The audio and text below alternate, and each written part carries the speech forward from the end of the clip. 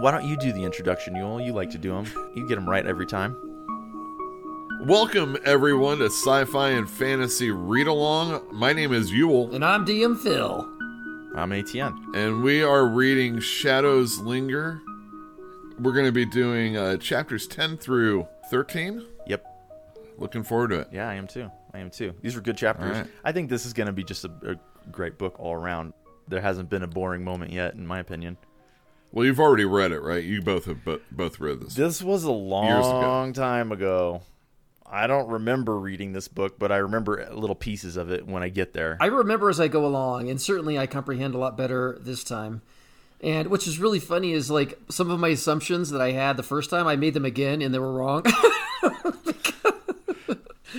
Do you guys remember the Black Castle? I mean, is that so obvious in this book that when you got back to it, you're like, oh, I remember all this stuff? I had forgotten about the Black Castle entirely. Yeah, I don't remember. Wow. I remember it as I'm reading, and it's, you know, when you read along and you come across a cool part, you're like, oh yeah, I remember that. Yeah. But you know, I think there's a reason that I don't remember the Black Castle, and part of that is that Glenn Cook doesn't spend a lot of time describing the environment. Like, there's a scene in one of the chapters coming up where they're driving the cart up to the Black Castle, and Shed is looking around and he doesn't recognize where he is. And I don't recognize where we are either, because we've never seen it before. It's never been described before. And when he does describe, like, the neighborhood that he's driving through, it's very, very brief. One sentence to explain where we are and what it looks like. And it doesn't stick in my head because I don't see it in my head. it's not very elaborate or descriptive. We were just previously talking about it. It's like less is more, but in this case, less is not more. He spends a great amount of time with the people. So you get to know the people. He describes their actions really, really well. Their dialogue tells you a lot about who they are and what they're doing. But when it comes to the environment, it's not as clear a picture as some other people may give you. Like, I could see Darujhistan in my head a lot of times. I can't necessarily see Juniper. There's another scene where Shed was following Asa. Cook lets you know the city's really crowded and Asa would never be able to detect Shed following him. I've never once had the sense that it's a bustling, crowded city. I don't know how you do that. I don't know how you make it so that we understand. You know, if you're writing it and you say that there's people, but they're not important to the story other than the fact that they're on the street. They're preventing him from being spotted. Yeah. All you have to do is just add a little statement in there that says, this time of day, it was high marketing time, and, you know, the streets were a bustle with people going about chores, activities, and errands. That's fine, but at the same time, we know what goes on in a city. We've read these books enough, and Glenn Cook tries to hip it up, at least as far as the writing style sometimes. And I enjoy that because it doesn't feel so stodgy like a lot of fantasy might. Spending a lot of time describing stuff that we really don't need. Let's face it, when you're reading George R.R. Martin books, especially like the Game of Thrones stuff and whatnot. The eating scenes. Oh my God, food forever. They have a Game of Thrones cookbook now for people that were enthused by his emphasis on food. Whatever. He spends a lot of time. I can't believe people in medieval times eat that well. I mean, the elaborate food that people consume is way more elaborate than I ever consume. You got people preparing it for you. All These are day rich long. people. That's all they do. All day long. That's their only job. They're the scullery maids and the cooks, you know? Like, haven't you seen Downton Abbey? No. This is somebody's job. All day long. That's all they do is they sit in the kitchens and make every meal for these people. The British popular archaeology show called Time Team was recently uploaded officially to YouTube, and I watched a whole bunch of them. And periodically they would go and they would make a meal, a medieval meal, or a meal contemporary from the dig that they were working on. So it could be Stone Age, Iron Age, Bronze Age, what have you. And everybody's always surprised at how good the food is.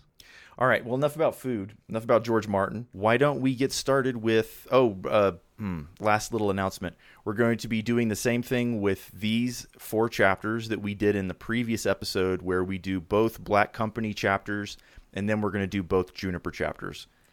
So I think the layout is we'll do chapters 10 and 12, and then we'll do chapters 11 and 13, because it flows better. Is that what you're thinking? It will make better sense to the listener, yeah. All right. Tally Turnaround. All right, so in the 6 years since the battle at Charm, the Black Company has been ever driving eastward. They are now approximately 2,000 miles to the east. Croker one day says, I think I should figure out how far we've traveled. And when he came to that, he was like pretty impressed, it sounded. It's a long way, man.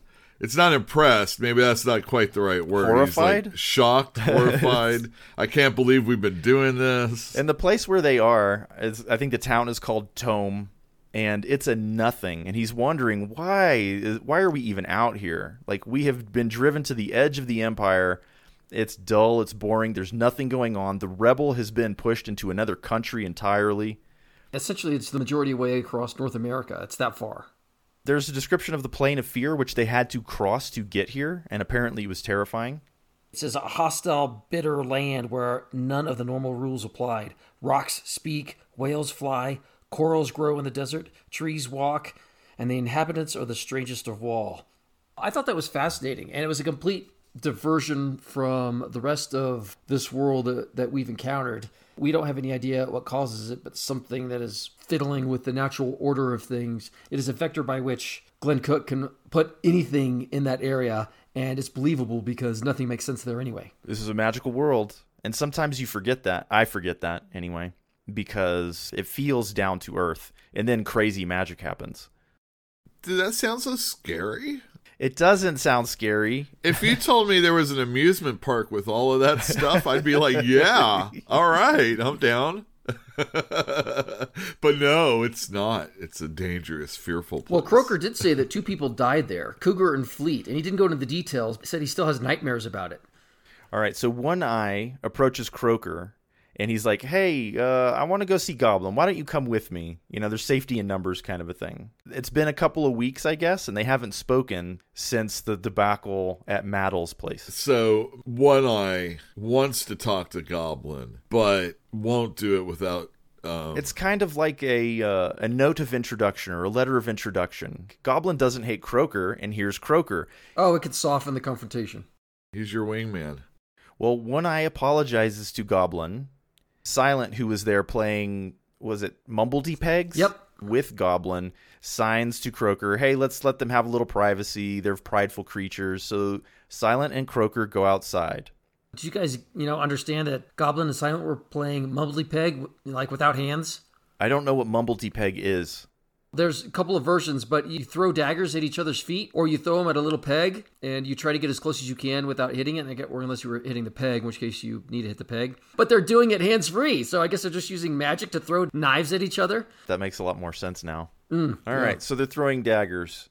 Okay, so when Croker and Silent have retreated outside and Goblin and One Eye are making up, as it were, we get a refresher on the Lady and the Dominator's relationship. It's basically a refresher on what happened, some of the events that happened in the Black Company. That the Dominator was influencing the Rebel to attack the Lady, to get revenge because she left him in the ground. The Domination, the period during which the Dominator was active, is described as hell on Earth.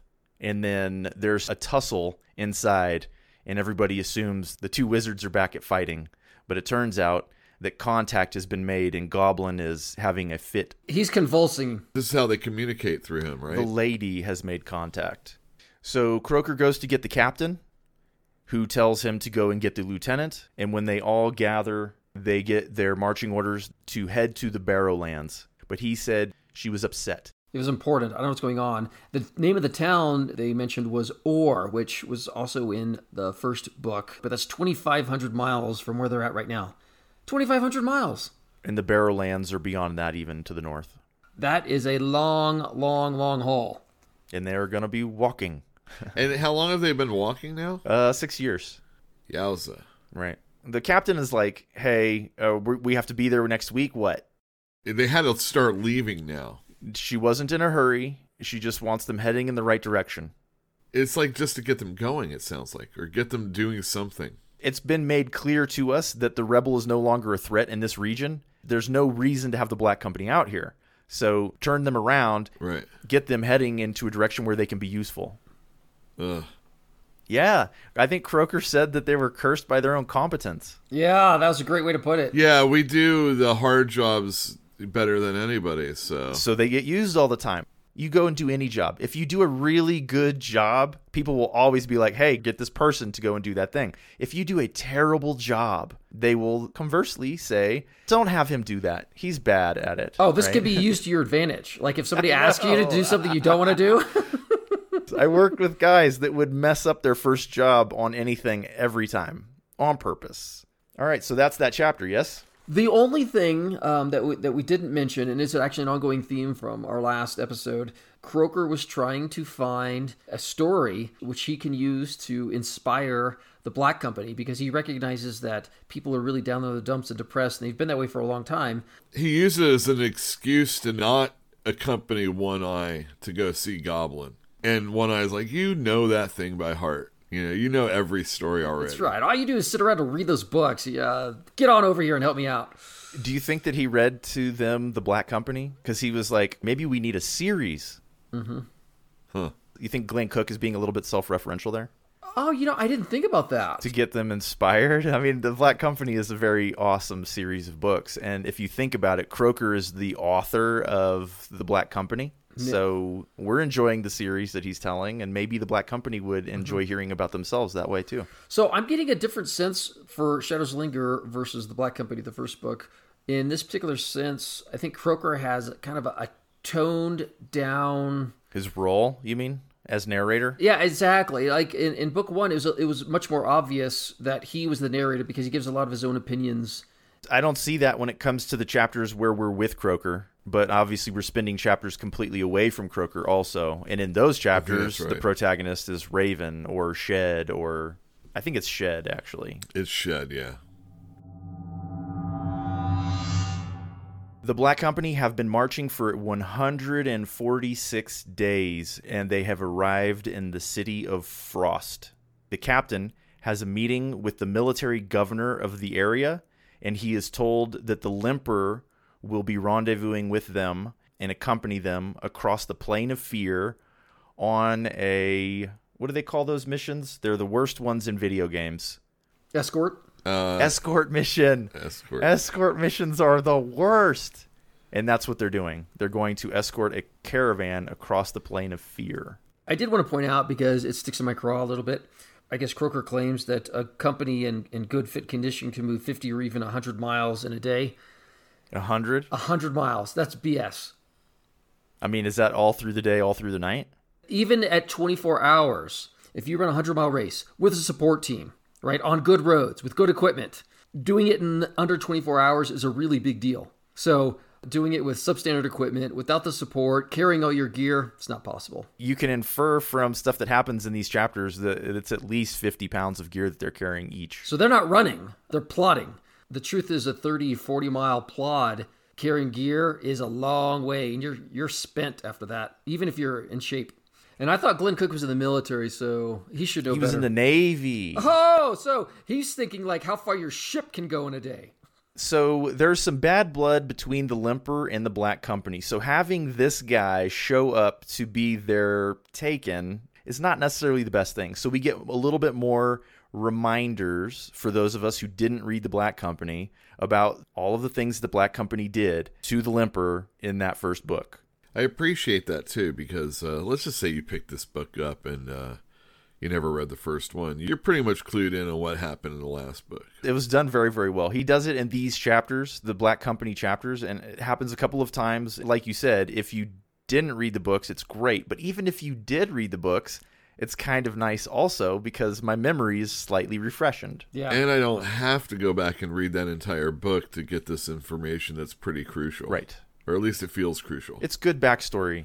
It helps you to understand. Also, in a series where you're not sure if you're going to see all the characters going forward, when they do show up, you know that they have history with each other. Oh, I don't remember exactly what happened with the Limper, but I remember that dude was pretty pissed at the Black Company, if I remember correctly. I think Croker says that they did him wrong several times. Is he the guy that comes in and it's like thumping, boom, boom, boom, and he's like this big hulking menace? No, he's not big. He's a small man, but he had a ruined leg, and so he limped everywhere. And they buried him alive in the basement of a torture chamber, maybe in the city of Orr. I don't remember. Since this is Croker's reminiscence, and we were in a meeting, we kind of get jarred out of it by the captain yelling at Croker. He's like, "Are you not paying attention?" He wasn't paying attention. Could you please repeat yourself, Captain? I don't know what you said. That's how I was in school all the time. I made some of my teachers extraordinarily mad by asking them to repeat themselves. Yeah. It's a nice little trick, in my opinion, because they call on you. You weren't paying attention. You'd be like, "I'm sorry, could you repeat that?" They hated it, but they, it was so politely asked. Anyway, all right. So 10 men are going to be taken to the Barrowlands. Whisper and Feather are going to go there as well. And among those 10, I think it's Elmo, Kingpin, and some unnamed people plus Croker. Those are the marching orders. And Whisper arrives to ferry them before the Limper ever arrives. So we don't get to see the Limper. Oh. But Whisper seemed like a really normal person. She was engaging. She was polite. And they had wronged her too, if you remember. They're the ones that captured her. Yes, and we're reminded about that also. We don't get the details other than Croker claims that when he sees her that he captured her and Raven had captured the Limper. And that's when she winks at him. So he was there when she was taken, right? She wasn't a taken initially. No, she was a general who rivaled the White Rose. She had suborned the Limper, and the lady knew about it. So they set an ambush, and then the lady showed up and performed the rite of taking on Whisper. And that was the first person that had been taken in a very, very long time. At some point in time in this chapter, I think we get the idea that only one of the original 10 taken is still alive, and that's the Limper. Yeah, I think They're that's all true. dead. Yeah. And the lady has replenished her stock of taken with Whisper, Feather, and Journey. Whisper is there to ferry them. She eyes Croker, and Croker thinks that she recognizes him. She remembers that he was responsible for capturing her before she was taken. And then she winks at him, and they go, like straight up. He gets hit in the bottom by the carpet that they're riding on. But they cross the plane of fear first. I thought that was cool. And you're introduced to the wind whales for the first time. And the mantas. And on top of them, they're like, I guess, flying remoras of the type. They're like giant turquoise manta rays that will like jump off of the whales and like dive bomb. So these wind whales, they can rise, over a mile higher than any human can. They said a human being will pass out from lack of oxygen, but the wind whales can rise even a mile higher than that. A stable platform from which the mantas could attack. Whisper, fried a few of them, the ones that came too close that were going to threaten them. She had to let go control of the carpet to do so, though. Oh, that's right. They're in absolute free fall while she is defending them against the mantas. Can you imagine being on that carpet, which essentially is like a big bed, but it's rigid? And then it just starts to fall. I could just imagine just going into this flat spin, and she's just like spinning in circles and like blasting zap, these mantas. Zap, zap, zap. Yep. And then she gets control, and they continue on their way. Oh, but come on, think about everybody else who's on there. I guess there's only 3 people, like Kingpin, Elmo, Kingpin, and Croker. Yeah. Oh man, they got to be just like peeing their pants when they start diving out of control. Oh, yeah. If you already had to go, because like she said, it's a long flight. Well, Croker says that the rule for crossing the plane of fear is that you don't hit first, because if you do so, all of the local denizens will attack you. That sounds like on some level there's a hive mind for all the flora and fauna. It sounds like a video game, is what it sounds like. Oh, right. They have pheromones, and when you shoot one. Yeah. All right, so they get through the plane of fear. Apparently, it doesn't take terribly long. They fly over Deal and then Or, which is that city that they had been to before. Over time, they come over a virgin forest called the Great Forest, from which the White Rose, 400 years ago, marshaled her forces against the Dominator and won. Then they're descending into a clearing that is no longer so clear, and there's a ruined town there, which is unnamed, I think, and they land in that town. We meet the Eternal Guard. They were effective for 370 years until apathy elsewhere, misapportioned their funds or something. And so they're not making sure everything stays in. They're making sure everybody else stays out. That's the purpose? I think the magical wards are preventing both the escape and the entry, but their job is to prevent people from tinkering with the wards and getting in, yeah. Yep. And it's been a long time. The Eternal Guard have been here for 400 years. The children and grandchildren of the originals took up arms and became guards, and their children, etc. It's a hereditary title. It makes you wonder if they've been doing this for that long and all of the Taken were imprisoned at one time or until very recently, who was paying them? Or did they just do it out of a sense of duty? He said it well. He said that apathy elsewhere. So the money was coming from elsewhere. The money dried up. And so the place has been ruined, essentially. Imagine what 400 years of overgrowth would look like. We get those descriptions very soon also. Yeah, eroded, overgrown, in disrepair. Well, it sounds like the town is being restored. It sounds like the Barrowland is going to be restored. And that's the goal here. Anyway, so 6 days later, Whisper has made 2 more trips ferrying in Goblin and 6 other Black Company members. Feather and Journey also arrive with their own guards. I think Feather shows up with a bunch of specialists and researchers who are going to start looking into the Barrowlands. I don't know why that's a good idea. And then a whole bunch of laborers as well from Orr. Now, how are they getting there? I assume they're walking. Yeah, Orr's not that far. I mean, it's far, but 200 miles. geez, well, never mind then.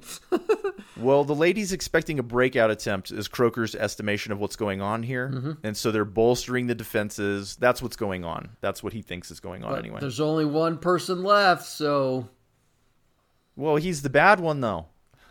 Yeah, the Dominator.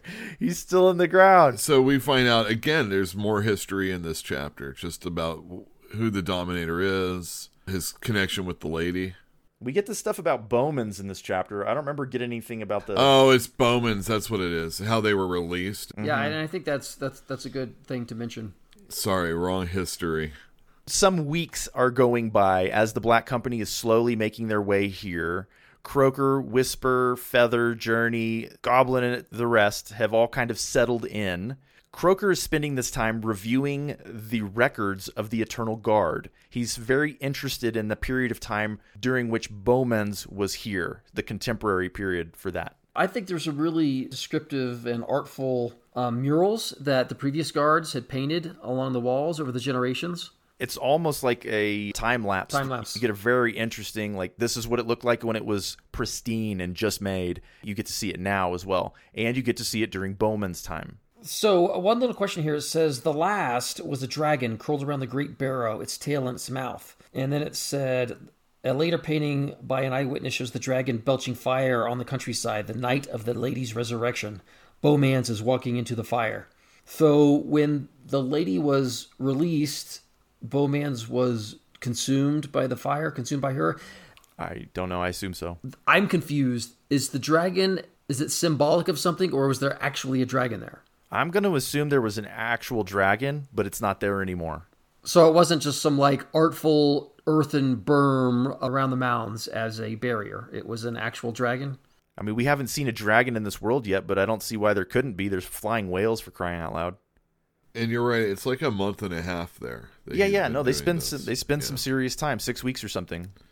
So during his research on the period of time during which Bowmans was active, we find out that Bowmans was there for 40 years in disguise as an antique digger. So basically an antique dealer. 40 years he spent there doing his research, collecting his papers. 40 years he was undercover before that night when she was released. There's this random guy showing up at the barrows dealing antiques. That doesn't make any sense to me. There's nobody there but the guardsmen, right? There was a town there. Okay, that's true. There is a town there. It's just in ruin. Okay, but still, 40 years just sitting there selling antiques to a bunch of guardsmen. That was his cover story. Okay. That's what he was interested in. He may have been doing research on that stuff as well. I don't really know. But apparently 40 years undercover is pretty amazing in my opinion. It shows some serious dedication to what he was up to. It seems like Bowmans was being manipulated, though. That's Croker's estimation. That maybe Bowmans didn't release the lady. Maybe he was manipulated by the resurrectionists who wanted to release the Dominator, and also being manipulated by the lady. He said at one point that his accident was their premeditated event. Yeah. His wife survived, and her account at the time was that Bowmans was on his way to prevent the ladies being released, that he had her true name, but obviously that didn't happen. Back onto the papers, it said Bowmans' wife claims the lady's true name was encoded in papers her husband possessed. Papers that vanished papers that Croker recovered decades later and that Raven snatched. Yeah, I remember that scene. Yeah. That was in the clearing, right? And he snatched it up before he left. I think they came back for him, but yeah. And at the very end, during the Battle of Charm, he rediscovered those papers because Soulcatcher had never turned them over to the lady and was using them to her advantage as well. So who has them now? Are they still with Raven? He assumes that Raven still has them, that he thinks that there's an advantage to be had in them. And I would say if you've got the lady's true name encoded in those papers, that is true. You have an advantage. And remember what he's up to. He is fostering the White Rose. And yes, Bowman's papers went missing that very night. So think about what that means. Somebody knew well enough to secret those papers, take them away, and keep them out of the hands of the lady. Well, they were originally found by Whisper. They were in Whisper's possession. But think about how they got there. It may have been Bowman's wife knew well enough, it's like, get these papers out of here. And they did that very night. All right, so time goes by. They all settle in. Feather and Whisper, Croker says, are very approachable, which is different from the previous Taken. And this is when we find out that all of the previous Taken, except for the Limper, are dead. They destroyed each other at the Battle of Charm, as I recall. Like Bone Gnasher and Stormbringer, whatever, Stormbringer. They fought to the death. There was a whole bunch of them died during that battle. One of them died by crashing into the keep. Remember that? Yeah, that was the little kid, the Howler. Mm. All right, so sometime later, something is discovered. I think he says it was in the 5th week. Something was discovered that got the Taken very excited. They started ferrying in more of the Black Company, who are now only 500 miles away. And then a week later, they're told that 25 of them are going to be taken via carpet again to Juniper. And there's some connection between Juniper and the Barrowlands, but they don't know what it is. So whatever got them all excited was the fact that they had to get ready to go to Juniper? Is that all it was? No, I think they found something. Glenn Cook said that there were researchers that accompanied Feather. Those are the people who probably found something. Right. And now they see a connection between Juniper. But the explanation that's given is that a year ago, this guy from Juniper was like, hey, lady, can you help me out? I have a local problem. Yeah, it was Duke Zimmerland, the effective leader of Juniper. That was requested over a year ago. And now they're finding that there's a connection between Juniper and the Barrowlands, so the lady's sending the Black Company. So what you're really saying is Raven went to the ends of the earth to get away, and he picked the worst spot. Yeah, he definitely picked a bad spot. All right, there's a lot of interesting information in these chapters, the Black Company chapters, but I think we've covered most, if not all of it. Do you guys have anything else that needs to be included? The captain and his people are going to be staying in Orr. They're going to get to rest.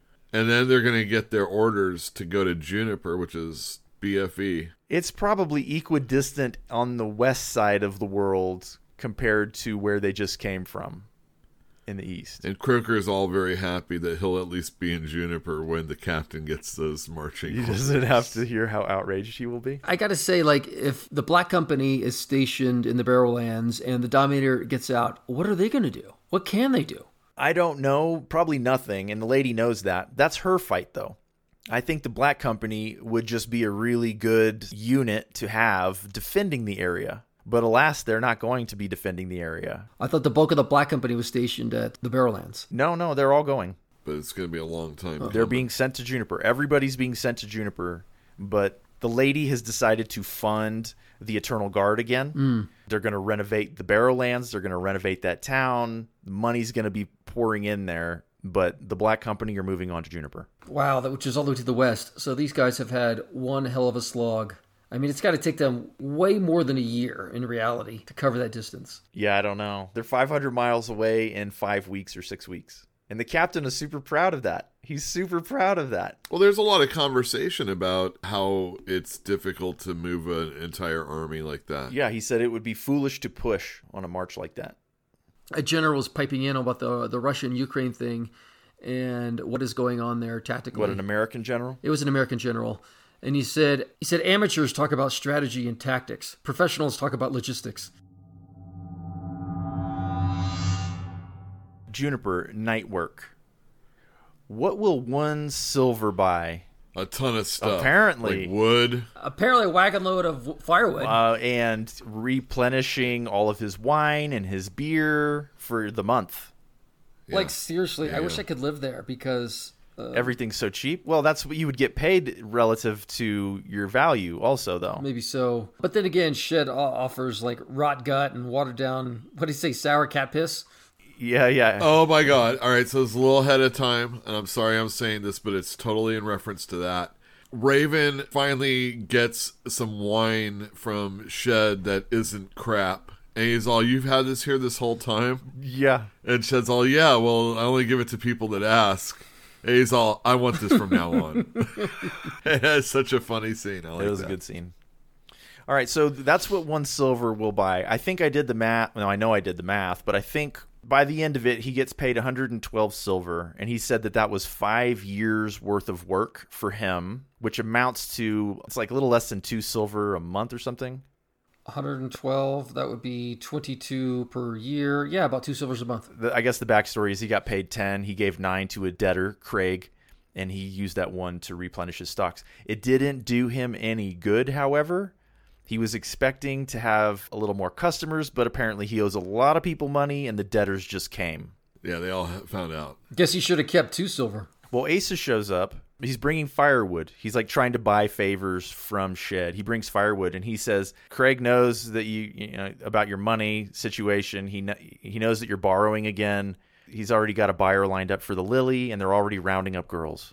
They're like, oh, well, in wintertime, desperate women will whore themselves out just to make it through winter. But then by the time spring comes and the sailors get here, they're already broken into their trade. Yeah, I agree, but that's the way that it's stated, and it's Shed, right? This is not, just keep it separated, got it? Desperate men will kill and steal to survive. And Shed is a desperate man, so he asks Raven for a little help. He sure does. You can I sit here? To me, it's like Raven was just like this talked about character that never really impressed me. But in these 2 chapters, you see his personality and how nonchalant and cavalier. And not just that, but impervious to like fear or threats. I loved it. I mean, Raven really made these chapters blossom. I think they're better than his original chapter, but his original chapter is really good. I reread most of it recently, and it was nice. But I think we're getting an even clearer picture of who Raven is, because he was on like a revenge streak in the Black Company, and now he's just being himself. Yeah, he was emotionally compromised in the first book, but here he's just him in his prime, if you ask me. Oh, definitely. Although he must be 40 or 50 also. I don't think so. I thought he was a lot younger. 8 years have gone by since he got recruited. I thought he was young then too. All right, it doesn't matter. Well, Raven says yes to the request for help, but you're not a partner this time, you're a helper. And that help entails going out on the cold, cold night, snowing, terrible weather, in a wagon with Raven, going through the alleys looking for dead homeless people. He's out for a moment, and then Raven's all, you got to go on in and get one. And so we get a neat little scene with him fumbling around for some dead bodies. One person's like, leave me alone, I'm alive.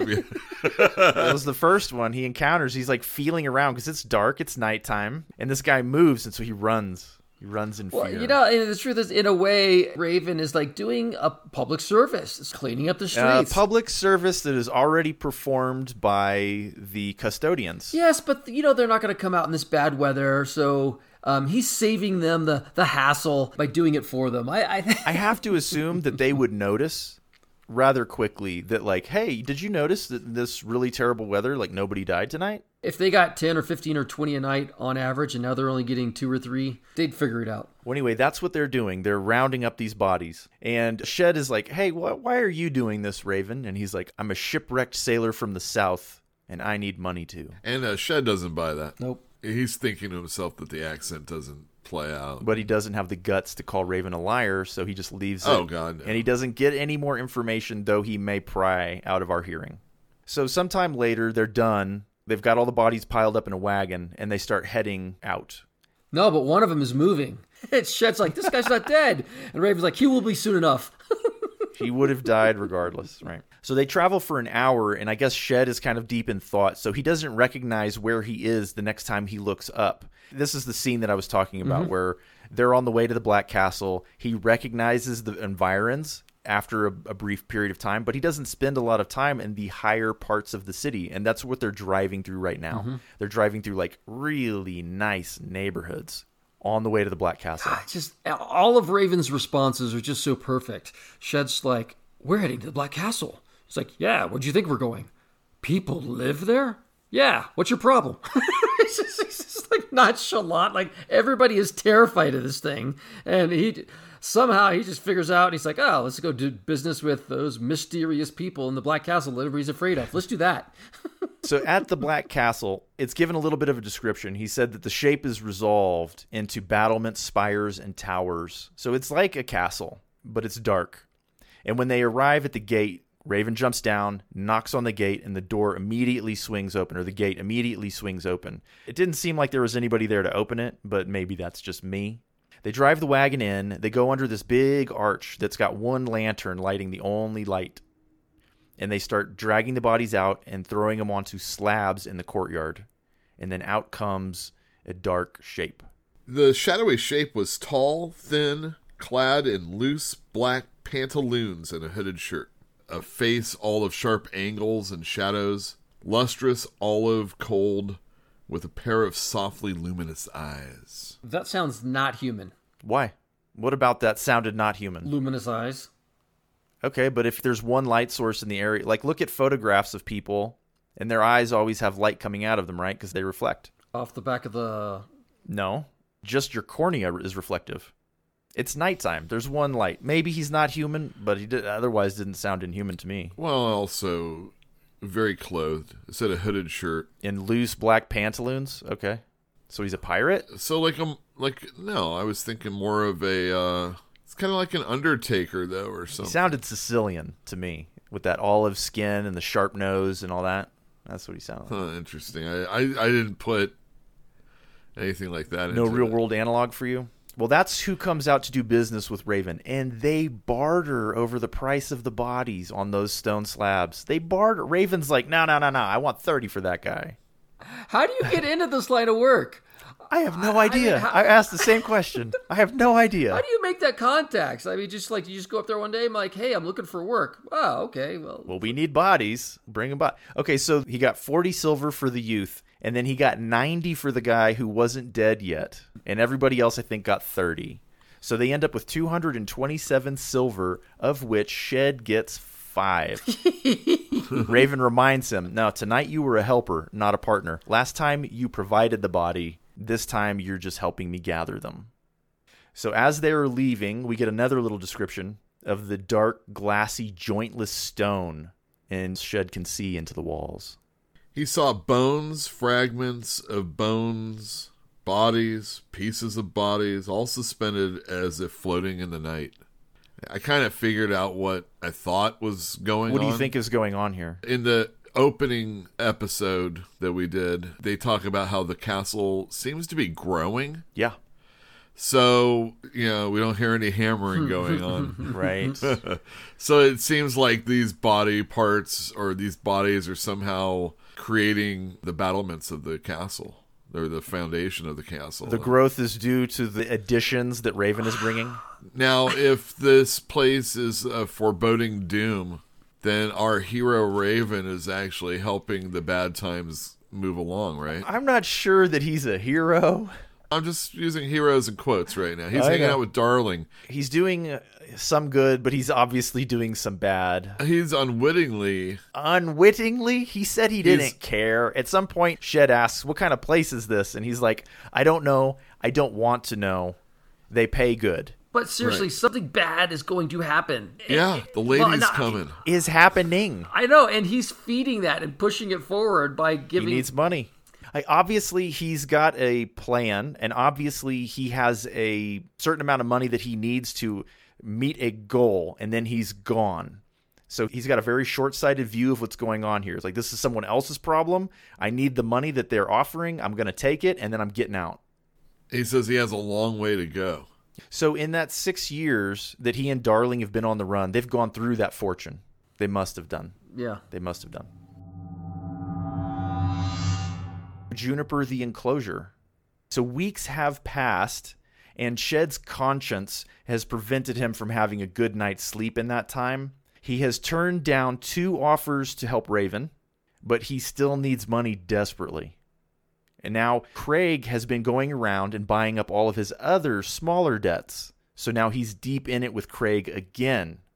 Asa is continuing to worm his way back into Shed's good graces. Wouldn't you? He doesn't trust Craig. Smart. Or his people. He says they don't like him, and his usefulness is going to run out eventually. Exactly. Once that happens, he needs a place to stay. He kind of is bartering with Shed in the beginning of this chapter, saying that if something bad happens, I need to kind of hole up in a place. I kind of am hoping that bringing you all this quality wood would make that be the case. And he has money. And Shed's like, well, where'd you get that money? And it's kind of like you were saying, Atian, in the last show. Shed is trying to get information from Asa, and Asa's smart enough not to give it away. And Shed's kind of rude about it to Asa. Like, the only person that he can kind of lord his power over is that person. But Asa turns it around on him and says, I'll show you mine if you show me yours. Exactly. Exactly. Yeah. Asa also admits one of his jobs for Craig is to watch Raven and keep an eye on him. And Shed ruminates over Raven. He's just like, I don't understand Raven. Why is he not afraid of Craig?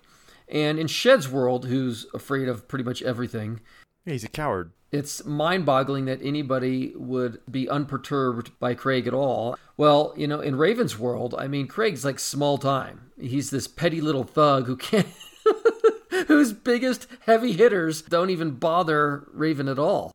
They haven't made a mark. If I was Craig, I would just let this one slide because He can't, though, because he's threatened Raven publicly. He's made the attempts, and they're not working out. And now he has to kill Raven, or he will look weak. plus he's losing guys. Yeah, he's going to die. I'm pretty sure he's dead. Yeah, but the funny part is, like, Raven doesn't even care about Craig whatsoever. It's just whenever Craig sends a couple of guys his way, he just kills them and goes on. He kills them and takes them up to the Black Castle. Oh, yeah, that's a resource. That's like a payday. It's like Craig is paying him. All right, so Asa leaves, having that little disagreement with Shed, and immediately Raven shows up and he says, hey, I got a great idea. You should follow him sometime and find out what he's doing to get his money. So then Raven decides to go out for the day. Shed assumes that he is testing Craig's men. And then Darling watches Raven leave. And then Shed watches Darling watching Raven leave. And he is a horny old man. And she is probably around 18 years old now. This guy's a pig. I can't stand him. But you don't look at young women with lust in your eye? Not like that anymore, thank you.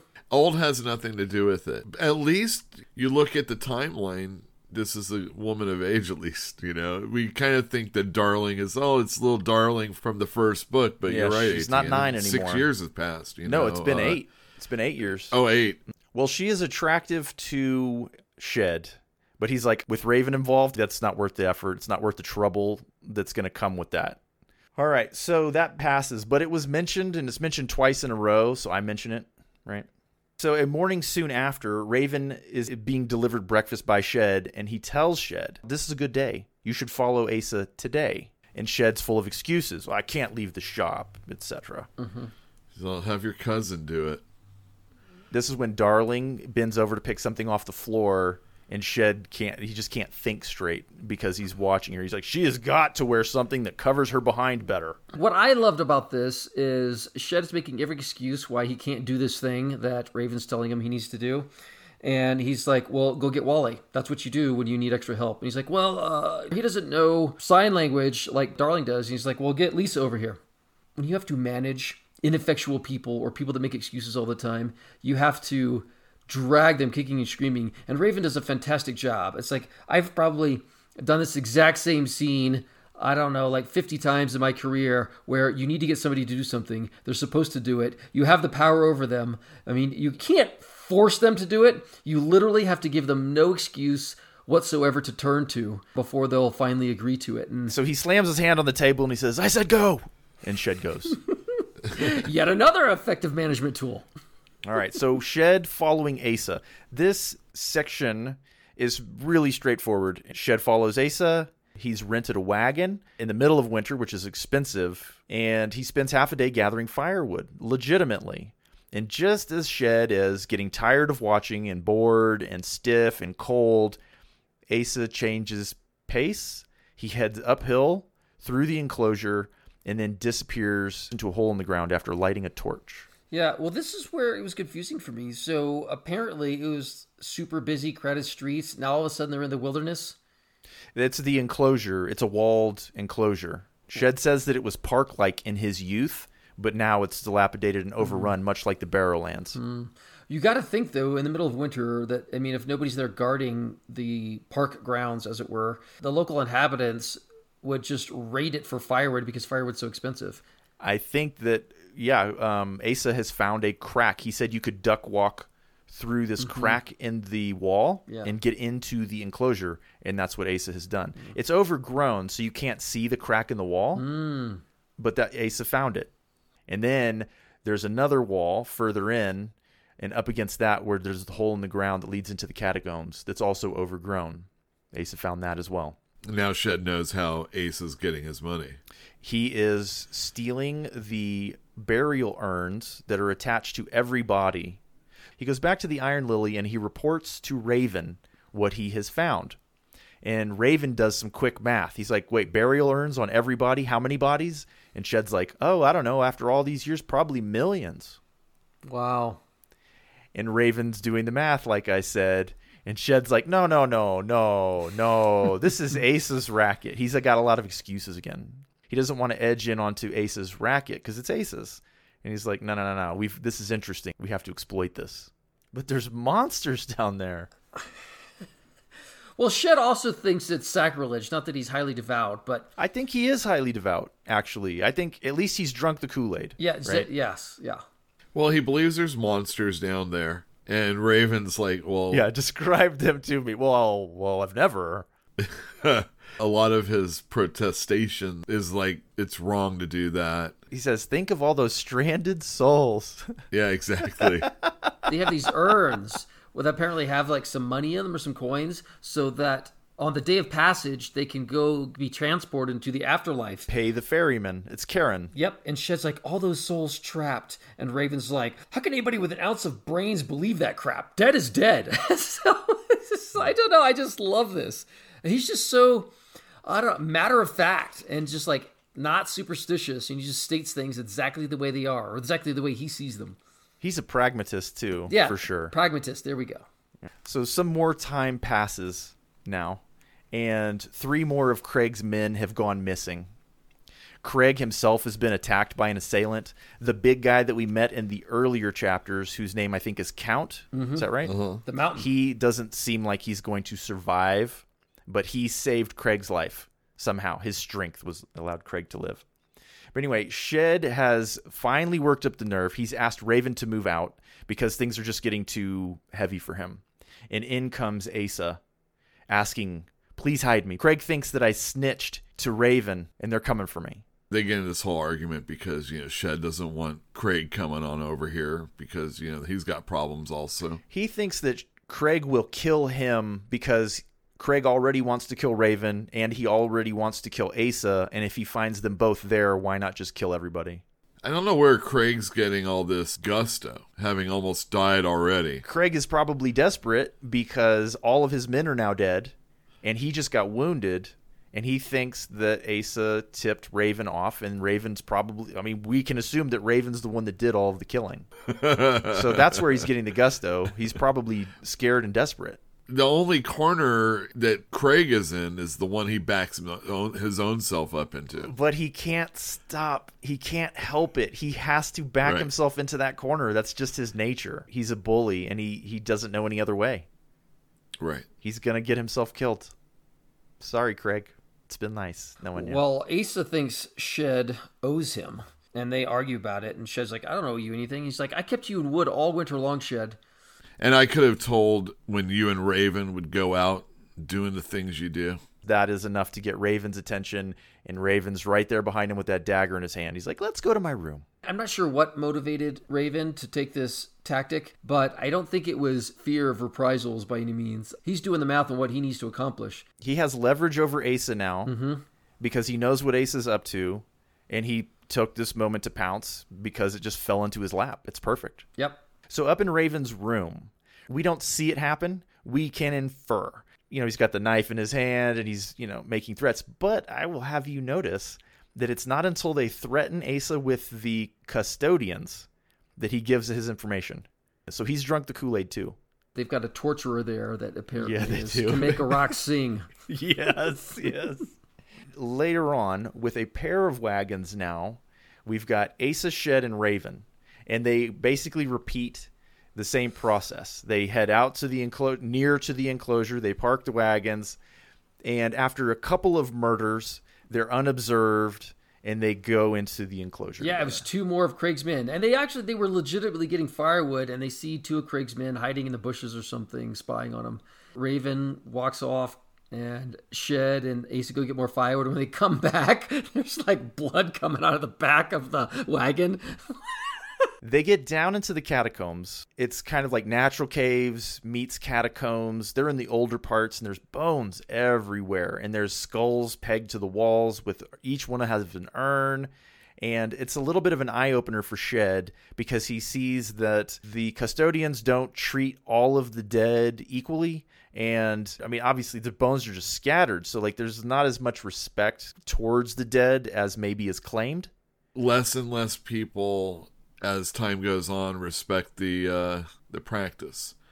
That belief is still there, that there's monsters down there, that, you need gold to get on the ferry, all that stuff. And here we're seeing, we'll just throw these bones in here. Realistically, they have been doing this for 1,000 years or something, and the bodies would pile up until they don't have room for them anymore. Even in our cemeteries, in the past, you had to pay rent on the cemetery. And when you stopped, they would just fill that grave with another body. Yeah. Bodies upon bodies. They're stacked up like cordwood, I think he said. Yeah. But there's still just scattered bones everywhere. And Raven's disappointed in the urns. Some of the wealthier folks that have been interred here could afford being mummified, and the quality of their bodies is significantly higher. So Raven's like, oh, well, let's just focus on the mummified ones for the payoff. So they set it up such that there's a winch at the top and a rope going down, and he's pulling out bodies and collecting urns and sending them up, one body and then 24 urns, 25 urns at a time. Asa is horrified when he sees that they're stealing the bodies. He's like, what are you doing, Shed? We can't participate in this. This is terrible. He's robbing the graves, but the bodies are sacred objects, I'll remind you. Even though he's damning them to all those stranded souls. Earth, I guess, or whatever. Yeah. I think it's hilarious because Raven isn't part of their religion or culture, so he has no regard for their beliefs whatsoever. He's just looking for a payday. And these guys are cowards, and so he just bullies and conscripts them into basically earning him tons of money. He's just like Craig. He's going to Craig him up in the end. Yeah. That's for sure. Shed inspects himself during this scene. He already has lost his compunction. He doesn't care. He'd rather have the money. When he began in the 11th chapter, Shed, he was already kind of hoping that someone would keel over in his establishment. He's desperate. He needs money. He goes and he picks up dead bodies off the ground. Yeah. And now he's looking at people like, oh, they might be a dead body tomorrow. Yeah, their paychecks. And that can make me money. He was not proud of that, but and he's human. And now he's gone to the Black Castle. Yep. And now he's going to be going again. Right. They're ready to leave, and Raven said, no, we've got 16. He's like, I figure we can get 30 on the wagons. I get 30 dead bodies. Oh, my God. Raven goes with Asa, and Shed pulls on the rope, because I think Asa's too small to pull the rope by himself. At some point, Shed is daydreaming between tasks, and he hears a tussle and some screaming, and he's like, huh? They got attacked in the catacombs. They did. And Asa's out cold. Raven has killed whatever it was that was down there, but there was something down there, so the monster story is at least partially true. Shed was freaking out, and he's like, well, we got to get out of here. And he's like, why? There was something down there. I killed it. Let's keep working. Yeah, he's a pragmatist. He's not afraid. In for a penny, in for a pound. They're already here. Loaded up and heading back to the Black Castle, Shed is like, what are we going to do about Asa? Do we off him and sell him because live bodies are worth way more than dead bodies? He's like, what do you think we're going to do with him? He's not that hurt. He'll pull through. Raven's like, all right, that's your call. You know he can't keep his mouth shut, right? It's a repeat of what we've already seen. They've got the bodies out on the slabs. The shadowy figure comes out again. And despite virulent protests, he will not pay more than 10 silver for the mummies. But he is willing to pay a little more for Asa and the 3 recently deceased men who work for Craig. Well, Raven took 60% for himself. He did. But he said, this is my partner. He may come alone. And the shadowy figure gives a pendant, a silver pendant of 2 entwined serpents to Shed. Like a caduceus? What? I don't see why that would be true, but yeah, that's what it sounded like. Raven tells Shed that this is your safe passage when you come up here alone. So he kept his word. He had told Shed that he was going to hand it off to him. It also sounds like Raven's got enough money and he can just about get out if he's handing over the business. Yeah. Shed gets 112 silver leva, which is 5 years worth of cash in one evening. Hard day. Hard day's work. So he should be able to pay everybody off. He can live rich. He can have all the women that he wants. He can rebuild the Lily. He can have caretakers take care of his decrepit mother. But as they're leaving, he notices there's a new section of the castle that wasn't there just a few days ago. Mm-hmm.